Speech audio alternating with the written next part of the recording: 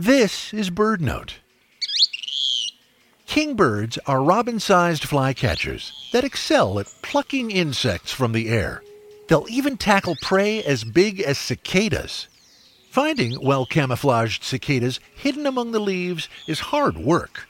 But 2 species of kingbirds in Arizona found a shortcut, stealing them from cicada killer wasps. Scientists noticed that cassins and thick-billed kingbirds gather near cicada killer burrows. The female wasps, nearly 2 inches long, paralyze the cicadas and bring them to their burrows for their young to eat. The cicada is almost as big as the wasp, so a wasp flying with a cicada is vulnerable to attack. A kingbird will dart from a perch and try to wrestle the cicada away like a pirate of the skies.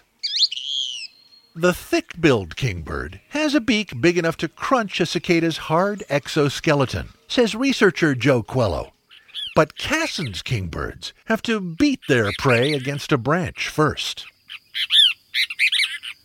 Even if the wasps make it past the kingbirds, they risk ambush on the ground from an even bigger thief, roadrunners. All told, the wasps have about a 50-50 chance of making it home with their cargo intact. For BirdNote, I'm Michael Stein.